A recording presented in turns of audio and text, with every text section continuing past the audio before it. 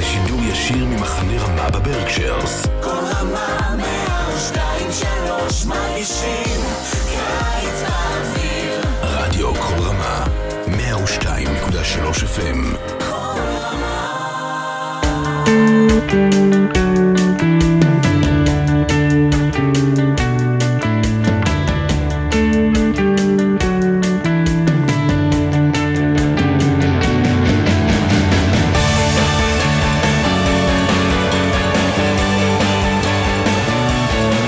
Shalom and welcome to another edition of Parsha Talk. I'm Rabbi Elliot Malamet in Highland Park, New Jersey. The Highland Park Conservative Temple Congregation on Shemet, and joining me, my good friends, Rabbi Barry Chesler, Solomon Shechter Day School of Long Island, Rabbi Jeremy Kalmanovsky of Anshe Chesed in New York City.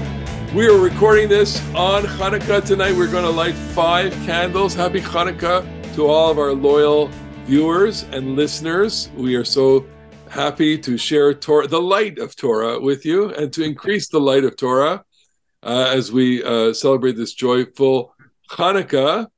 And but we know that in the synagogue calendar, this is Parshat Miketz. We have a special haftarah which we might dip into in a moment or later on in this podcast recording presentation.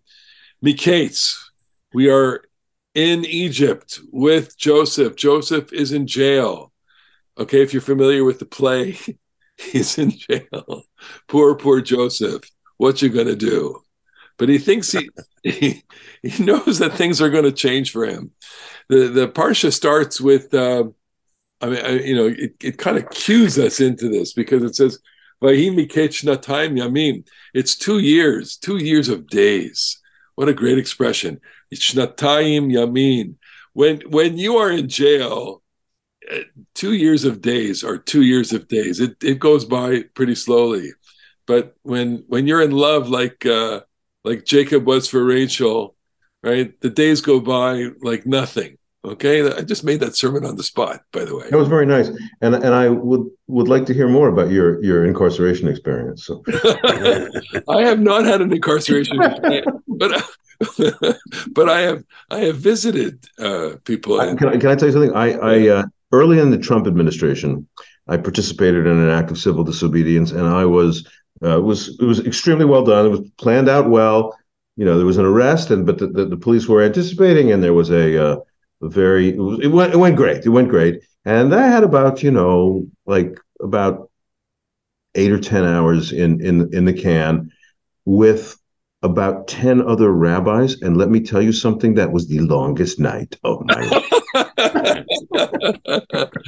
Well, can we just go in there for a second? Not that there, but I'm saying, many of our viewers and listeners have not had the experience of being close to a jail. I mean, we've seen, we may have gone on a tour and seen things, but I actually visited a congregant in jail.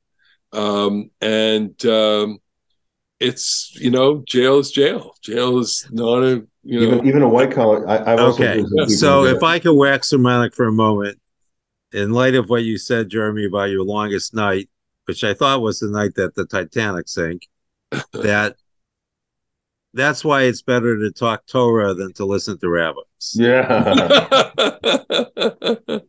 Okay, so it was 2 years of days, and there's Pharaoh. He's having dreams. Okay, and go listen to the play, and you'll get the dreams. But I want to say to people, and I'm doing this for my parsha sheet this week, is that if you pay attention to the way Pharaoh, where the narrator tells the dream, and the way Pharaoh relates the dream, there are little subtle differences. And not that I want to give examples of it, although there's, one example that comes to mind. He says, "I am standing on the Nile, al hayor." That's the narrator says, on the Nile. And then when Pharaoh relates it, he's al sfat hayor. Now this may seem to you to be translate. So he says that he is on the Nile. The narrator is on the Nile, but when Pharaoh relates this, he's on the banks of the Nile. Okay, so on the banks of the Nile is different from on the Nile. When you're on the Nile, that's very mythological. That is like, you are in the Nile. There's a certain identification of Pharaoh and the Nile. But when he is telling the story, he's saying, I am on the banks of the Nile and I see the cows come up from the Nile and move to the shoreline, and they're basically going to graze on the grassland on the shore. That kind of it makes a lot of sense, okay? But when the narrator tells the story at the beginning, it's the Pharaoh's on the Nile. It makes no sense whatsoever. Now, of course, you can interpret on the Nile, on the back of the Nile, but and here I want to ask, the Torah wants to teach us how to read the Torah. And so I think what's important, the details. That's what I'm saying. The details. What's important here is to remember that our Pharaoh this week and next week is also the Pharaoh of Shemot. It'll be a different man, but it's the same office. And one of the tensions that run through Sefer Shemot is, who is Pharaoh? We're taught, I think, some of us, to believe that Pharaoh sees himself as a god, and yet he's a man. And so there's this tension that plays itself out. And it's already adumbrated, foreshadowed here, because if he's on the Nile, then he's like a god. Right. But it's interesting that the narrator tells us that. Isn't that Pharaoh himself portrays himself as on the bank because maybe in his heart he knows he's really a human being. That's what I agree with you. I think that he wants to come off, he humanizes himself. Because he wants to be taken seriously. Because if I say, I see myself I'm standing on that Nile, it's like, come on. But he wants to be taken seriously. And that's why he already adds a layer of interpretation, in terms of the way he relates the dream. And one more little thing there. It says the cows are Vine Sheva Parot, Vine Minayor Olot, here from the Nile arises, Sheva Parot, 7 cows, Yefot Mar'eh Uvriot Basar. Beautiful to look at, beautiful in appearance, Uvriot Basar. Very, very healthy, plump, okay? Softig. And when he relates it, later on, verse 18, he says, Vine minayor olot sheva parot briot basar v'yefot toar. Not quite the same. It's that there are they're full, briot basar, that's the same expression, but it's yefet toar, that they're beautiful of form. There's a difference between yefet mar'eh, beautiful to look at, and yefet toar, beautiful in shape. And the difference is yefet toar is objective, yefet mar'eh is the appearance, that is to say, someone looking at it. And I'll give you 2 examples. I just did a little deep dive into this, because I'm going to quiz you guys, okay? Who are the other characters that are referred to as Yefet Toar and Yefet Mar'eh? Wait, anybody in this story? Anybody in this story? Not in this story. Joseph. Anybody in the story, of course. Joseph and Rachel. Joseph and Rachel are both referred to as Sarah, good in appearance and good of form, okay? And so I would think that suggests, and this may not be the only example, that the dreams are about Joseph. The dreams are at least partly about Joseph. Nice. Okay. So the cows and the corn represent, in the midst of, as Joseph himself does, coming out of jail to provide some rescue. So that in the dark situation, lo and behold, actually there's a guy who is, as the Parsha said last week, Ish Matzliach. He's successful in all that he does. He's just he's got the magic touch, and the cows themselves represent something of that magic touch. That's stunningly beautiful, because if the cows who come out of the Nile are Joseph, they prefigure Moshe, who also comes out of the Nile. Nice, very nice. Well, I would go a different place with that, just which is that when you dream, go to some other river, try the Congo. When you dream, like, I don't know if this is Freud or Jung, but you're every character in your dream. Yeah. That's right. That's Jung or that's Freud. One of our listeners, please tell us. We have a couple of psychologists watching this, okay, listening to this. Dream interpretation certainly is to be able to see something that you can recognize. And so Pharaoh, back to, he doesn't want to be recognized as a god. He wants to humanize himself, and maybe and I saw somewhere that already cows represent year in Egypt, whatever. Okay, the point is that Joseph, that the way that Pharaoh relates the dream is just slightly different from the way the narrator relates the dream, and from that we can get the story within the story within the story. And I think it's interesting. We can teach the Bible on the level of narrative, right? What a great story! Oh man, this is the best story to tell your children. It's the best story as a storyteller. We talked about that last week. But underneath a great story, in all the details, are other stories. There are stories within stories. And the story within the story here is the story of who is this man Pharaoh? Who is this man Joseph? And what's the relationship? Now of course, when Pharaoh has the dream and his Khartoumim, his magicians can't answer it. So we say, like we talked about him last year, the Sarha Mashkim, the cupbearer says, Et chata'ai maskir hayom. I want to recall my sins to you today, right? And he says, when we were in jail, there was this Jewish kid in us, and he was able to interpret our dreams. And Pharaoh basically chucks aside the Sarah Mashkim. They haul Joseph out, and they shave him down, and they change his clothing. Okay. So what I want to say, there's a great contrast here between Joseph and Pharaoh. So Pharaoh, what makes him human? What makes him human is that he can't understand the dreams. Exactly.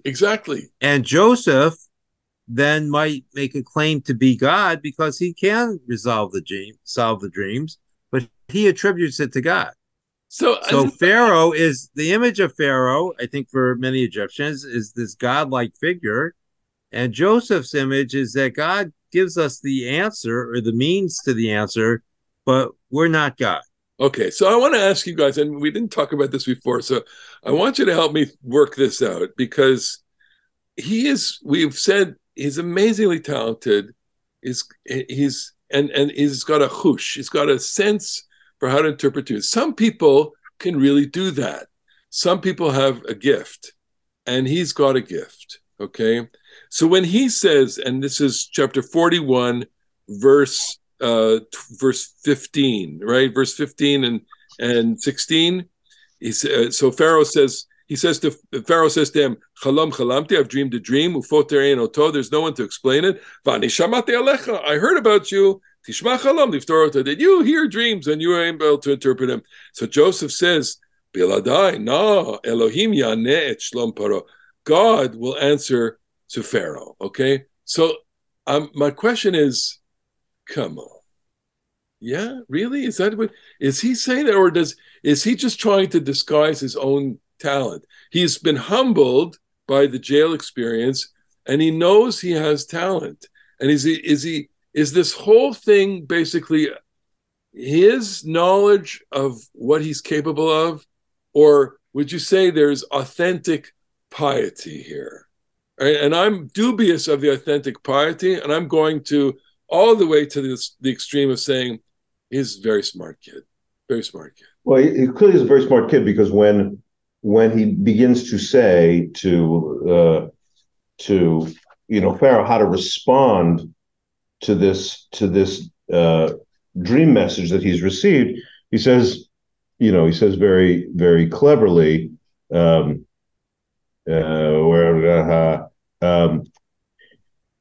you know what you need to do? You need to find a person, ish, navon, b'chacham, and you should put him on top of Vayishiteu al Eretz Mitzrayim, and you should take the person who's really wise, who's really discerning, and if you see anybody who's here who fits that bill, you might give him all the power, and so that he very cleverly puts himself in position to get the senior role. But I think that there is a quality of genuine piety here, and that is that in the following way, which is that I don't think that people in the Bible, not just Joseph, I don't think people in the Bible, the Nevi'im in the Bible, the other charismatics and spiritually gifted people in the Bible or in tradition make a really rigid distinction between the inspiration that they received, the connection with the divine that they received, and their own talents. Like nowadays in the world, people would say, "What God didn't do this. I did this. I worked hard. I thought. I practiced." I think that the religious sensibility of the Torah is that if a person has a gift and can use it skillfully, that there's no rigid distinction between what God did and what I did. So I would offer when he says last week, Le'Elohim Pitronim, that dream decipherment belongs to God, and he says it now. It means he has mushrooms to help him decipher. He might have some mushrooms. Then he is saying, Baruch Hashem, I'm plugged in on this one. Yeah. Okay. So I want to go ahead. Offer a slightly different interpretation, because what distinguishes Joseph from other prophets is that in many prophets, there's a very strong resentment or resistance to being a prophet. Joseph is all in. He doesn't say, "Oh, send someone else. Why did you pick me, God?" Yeah. He said, "Wow, look at me." But to address Elliot's point, I think that I was asked recently to distinguish eisegesis from exegesis. And exegesis is when we read out from the text. Eisegesis is when we read in. And I think your question, Elliot, ultimately leads to eisegesis, because we bring to Joseph our own reading before we look at the text, because we don't know, and we can never know. Is David a pious person? Can a man who commits adultery and arranges murder really be pious? Well, I think a lot of people would say no, but they would also say King David was pious. So what you're saying calls to mind that great expression, the drash is what you say the Torah means, and pshat is what I say the Torah means. No, but on your question, Barry, I would say that that's what makes David a human being, and he's a fully formed character in the. Perhaps the greatest character in the entire Tanakh. He's a little too much like Henry VIII for either of them good. Okay, fine. So, but here, and I'm trying to read the whole Torah this way, which is to say, the question of, is it all? You asked this question before we started recording, which is, well, why does he have to have this famine, and why does he have to do that? Why is God doing all these things? And I'm saying that within the eyes of the characters themselves, they're not putting to it. They're living in real time in these things, and they're not putting it together. It's only at the end of the story, spoiler alert, that Yosef says, it's for the sake of life. But that's like saying, look, the 6-Day War was a miracle in 6 days. If you've read Michael Oren's book on the 6-Day War, you realize, the great revelation to me about that book was that a war, who knows what the hell's going to happen? It's the combination of hundreds and hundreds of thousands of choices and events and all sorts of things that just fall into some kind of outcome that you couldn't predict from the beginning. And so here, the Bible story could go in any one of infinite ways, but it goes this way. And so from hindsight, they're saying, yeah, it's the divine plan. But in the spot, it's all about human ingenuity, and I would say, and their faith that they have this contact, they have this communication. So let me offer a different reading then. So what makes Joseph different from the patriarchs is that Joseph, I would agree with you, appears as a human being, whereas the patriarchs are more mythological. So they get the direct word of God, and Joseph is kind of fumbling around in the dark. And that's our experience, right? Most of us don't get a direct experience of God. We're looking for signs. And I think, sometimes it strikes me that the Torah is its own countertext, because we read a lot of certainty into the stories that in real time cannot be there, right? Joseph doesn't know that he's going to be rescued. He doesn't know that he's going to become second in command. He might hope it, but he doesn't know it until it actually happens. And then he can look back and see, oh, yes, this was the hand of God all along. There's this famous story about the paradigm heretic in rabbinic literature, Elisha ben Avuya, who is said to have yatzala tarvut ra'ah. He leaves the rabbinic world for some other kind of life pattern, and We'll translate. That's not Tarbura is not other. well, that's in rabbinic parlance. He goes from the good culture to the bad culture. He goes out from religious order and piety to Greek or whatever it was that he goes out to. But there's a story. There are two commandments in which the Bible explicitly says, if you honor your parents, you'll have a long life. And if you shoo the mother bird away from the nest before taking the eggs, you'll have a long life. And Elisha ben Avuya is said to have seen one time a father say to a child, "Can you climb up that tree and shoo away the mother bird and take the eggs?" The child is doing both of the mitzvot, for which long life is promised, and he climbs up the tree, and then he falls out of the tree and breaks his neck and dies. And Elisha ben Avuya says, late din v'leit dayan. There's no judge, there's no judgment. Actually, there's no reward for mitzvot, and the Bible's wrong. And there's maybe a good illustration of the problem that you guys are pointing to right now, which is that Joseph cannot know.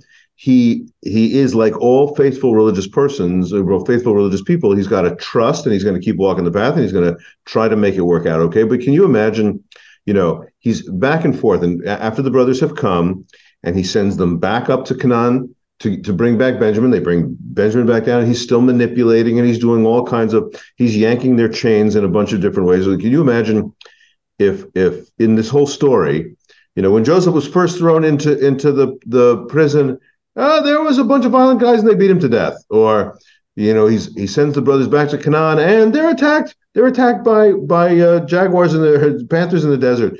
And there are any number of things that could have come out in the Elisha ben Avuya story to frustrate this very clever, well-plotted plan.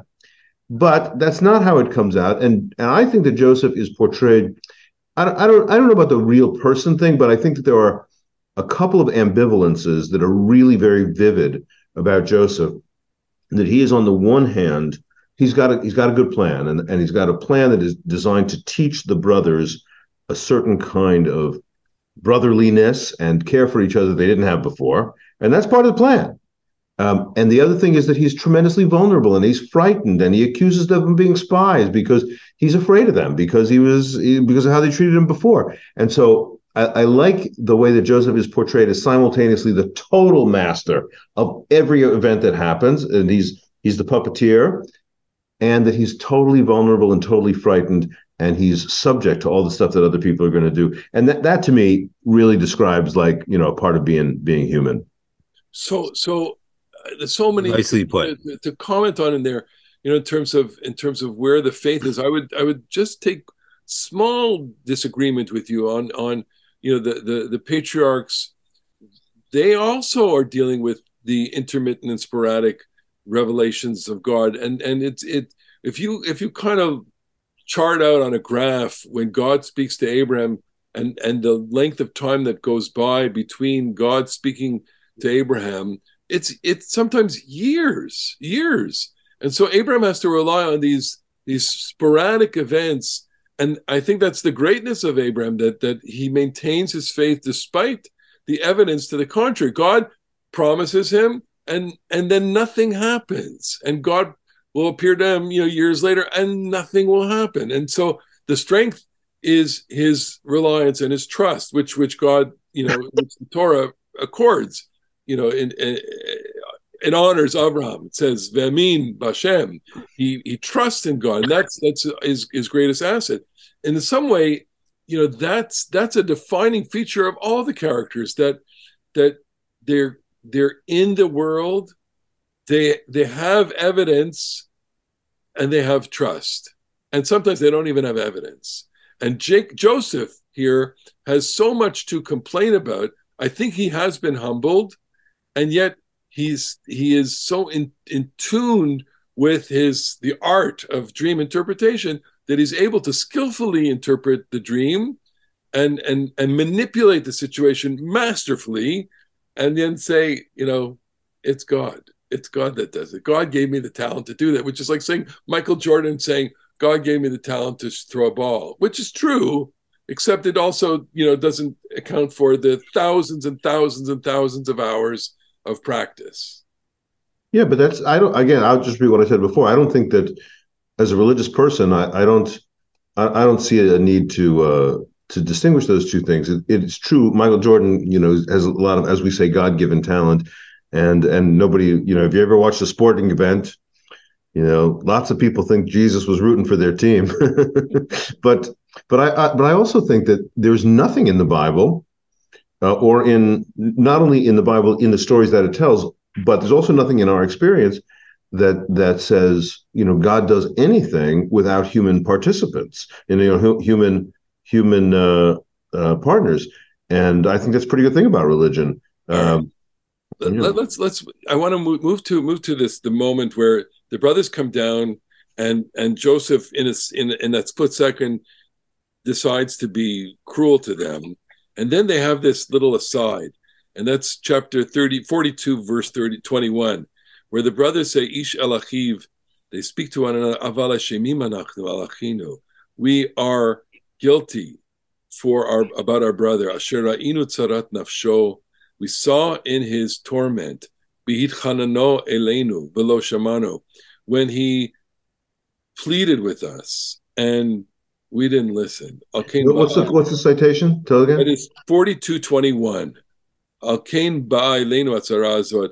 Therefore, that's why we have this word tzoros. We are going through hell right now because of what we did, and it's not because of what we did. It's because we didn't listen to him. Right? That's I got a chill thinking that. This is a great line, because first of all, it didn't recount that. Exactly. It didn't recount that, when these things were happening. That's not part of the narrative back in the previous parasha. But that the vividness of, he was begging us and we ignored him. That hard-heartedness is what I said before about Joseph's got a plan, and the plan that he has is all about opening up their hearts to what they've done wrong and making them choose to behave differently. That's the definition of tshuva. I think that there's some settling scores here. Well, there's that too. But I think he is well positioned both with Shimon. So what does he do? Our listeners will remember that the brothers come down and he accuses them of being spies, and he wants to know all the details about the family. He interrogates them about the family, and he says, "Okay, tell you what, I want you to go back to Canaan with all your food and give it to your father, but I'm going to hold one of you hostage. Yeah, we're going to throw Shimon in the pit, and let's see how you guys handle that this time." And they say, "Okay, see ya," and they leave Shimon in the pit. And then the same thing is going to replicate when Benjamin is accused of theft, wrongly accused of theft. Joseph has framed him, and he says, "Okay, now I'm throwing Benjamin in the pit." And then this time they say, and this is next week's parsha, we can't let that happen. So they have learned that when brothers are thrown in pits, you can't let that happen.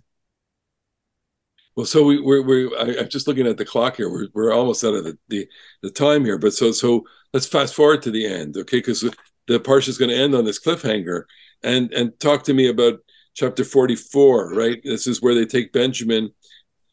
Go to verse 13. Vayikre'u simlotam. They tear their cloaks. Yeah, that's so great, because the last time when they were first jealous, angry, hate each other brothers, they tore Joseph's coat. Now they tear their own coat in grief and guilt. Yeah. Okay. By Amosi Shalamaro, they load up their, and Vayavo Yudav Echav Beta Yosef, they go back to Joseph's house. Vuhu Odenna Sham, and Joseph is still there. Vayiplu Lefanav Arza. And they fall on their face. And so now we move to the part where Joseph appears like the Wizard of Oz. Okay. Go ahead, take it then. So he says, "Don't you know I can conjure up what you've done?" Yeah. However you want to translate Nachesh and Nachesh. I can try. And then this classic line, verse 16, chapter 44. Vayomer Man Yehuda, nedaber man nitzdadak. what are we going to say? Judah says, what are we going to say to our master? Ma nedaber. What are we going to say? Ma nitzdadak. Right? These are words that are now part of the liturgy. He's davening Ne'ilah. He's davening Ne'ilah. He's like, this is the first act of supplication. It's so profound in the sense that, Well, it's the second act because Joseph in the pit had the first. okay, fine. So here, And his prayer wasn't answered. Here is Judah trying to reverse a divine decree. There's so much, folklore kind of funneled in here because, when a sovereign makes an edict, it's, in all the folktales, it doesn't get reversed, but here he knows what he's up against, Judah. Right. So this is also was fascinating to me. So when Joseph is thrown in the pit and then sold to the Ishmaelites, Midianites, they punish an innocent person. Right. Now, before Joseph, they realize their sin has been discovered, and they want everyone to be punished. The guilty, who is presumably Benjamin, and all the innocents. And what does Joseph say? No, only the rest of you can go free. I only want the guilty person. Yeah. And it's kind of disturbing. It's amazing. It's an amazing story. Okay. Are you going to sign off? Because no, I'm not signing off. Go ahead. No, I just want to say one thing before we sign off, so we can continue this portion. So go ahead. No, I want to say something before we sign off about the date that I was speaking. That we're recording this on the English calendar, and Abraham. So here today. So say it. Today is we're recording this on December 22nd, 2022. And tomorrow on the English calendar, December 23rd, 1972, or 50 years since Abraham Joshua Heschel's death at only age 65, unbelievable. And the Hebrew anniversary will fall out in January, in the month of Tevet. I forget exactly 19 Tevet, I think it is. Yeah. Which is it? Yud? 19 Tevet, I think. 19 of Tevet. And so I had a class this semester in the shul about his religious thought, and among the things that we looked at, we watched the video, which probably some of you have seen. This interview done just a week before he died, very vivid about his religious thought. It was on NBC with the interviewer Carl Stern, and one of the main things that he said is that, and as Heschel, it's funny. This old, Polish Jew, Warsaw Jew with a thick Yiddish accent, the Bible. He's always talking about the Bible, and the main thing about the Bible is that God is profoundly concerned with humanity, and he says he didn't say Spinoza said humanity's like way below God's radar screen. God's worried about the laws of physics. That's what God should worry about. Not the widows and orphans in Jerusalem, but that's exactly what God is worried about, the vulnerable. And God, despite the fact that humanity has lots of failings, Heschel said, God keeps giving you a chance because God expects you to rise to the occasion. And that's not totally distinct from the Yosef story, right? God is concerned about this poor guy unjustly imprisoned in Egypt, a paradigm for the people that will be his descendants unjustly imprisoned in Egypt, and wants to give people a chance to make this thing right. And that's one of the great core themes in Heschel. That's what it means by God in search of man. So I just, it's here we are on this date, 50 years exactly to the day, minus one day from his death, and to think about that affirmation of God's trust in humanity and human adequacy to live up to the promise that we actually have. We could spend hours talking about Heschel, but just let me ask you this question: in your mind, in your opinion, do you think that Heschel is getting a retread now? You think that people are going to rediscover Heschel? I mean, this is quite a momentous milestone, 50 years since his passing, or is he? I don't know. I had a teacher when I was at Spertus College of Judaica, Rabbi Byron Sherwin, who was one of Heschel's disciples. And I remember someone made a comment. Heschel had what we might say 4 disciples: Seymour Siegel, Wolf Kalman, Sherwin, Gesner. And but none Arthur of Green, yeah. But none of Green hardly knew him, but none That's of not them. true. That's not true.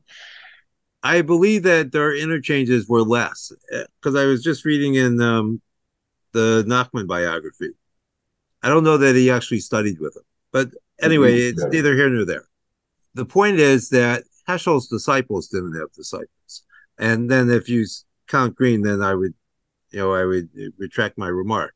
But that's what someone said to me many years ago. Years ago, that Heschel's disciples didn't have disciples. And so it seems like there's a disjunction in Heschel's thought because there was no one to carry it on. By the way, I know from Art personally that they may have had some rocky spots in their relationship. Art said that with Heschel, when I wanted him to be my professor, he wanted to be my Rebbe. And when I wanted him to be a Rebbe, he wanted to be my professor. When Art was at the seminary, actually, he had basically two classes. He had Gemara and private tutorial with Heschel. Nice rabbinical school. But I think that for me, like just to boil Heschel down with the way I think of it, I actually don't think Heschel is an incredible philosopher. I think that he's pretty scattered. I don't think he really develops. He's not systematic. But he is the best interpreter of what it is to be a faithful Jew. The best. He describes what it's like to do mitzvot, what it is like to live in God's light, what is like to search for God, what it's like to find and sometimes not find, the feeling of exaltation, the feeling of loneliness. Heschel is just a superior. And if you open up any of the books tend to have a short chapter made up of 3 or 4 sub-chapters. And that's true also in Torah Min HaShamayim. And what I think that means is that he is just unparalleledly excellent at presenting one thought at a time. And that's not a small thing. Not a small thing. I mean, and now we have to conclude, but I would say that one of the things I take from Heschel is that the among many, of course, the whole notion of amazement, and that the Torah itself, and here's where we're going to get back to the Parsha, there's amazement that contained within it are the stories and nested in stories, and simply by putting it under the magnifying glass of reading, interpretation, analysis, and of course conversation, you can unfold and unleash and reveal things that you don't know and things that you never knew. And that's the discovery part, I think, was I think essential to the amazement that he certainly experienced and certainly tried to convey. And we've tried to convey too. And we've reached the end of our time. And Elliot, what do you always say as you introduce? It's an amazing Parsha. It's an amazing Parsha. It's an amazing Parsha this week. Because it is an amazing, it's heartbreakingly amazing. And with that, we're at a cliffhanger because Joseph put Benjamin in jail. What are we going to do? We'll have to find out next week on the next edition of the Parsha. So for now, Shabbat Shalom. And Shabbat Shalom.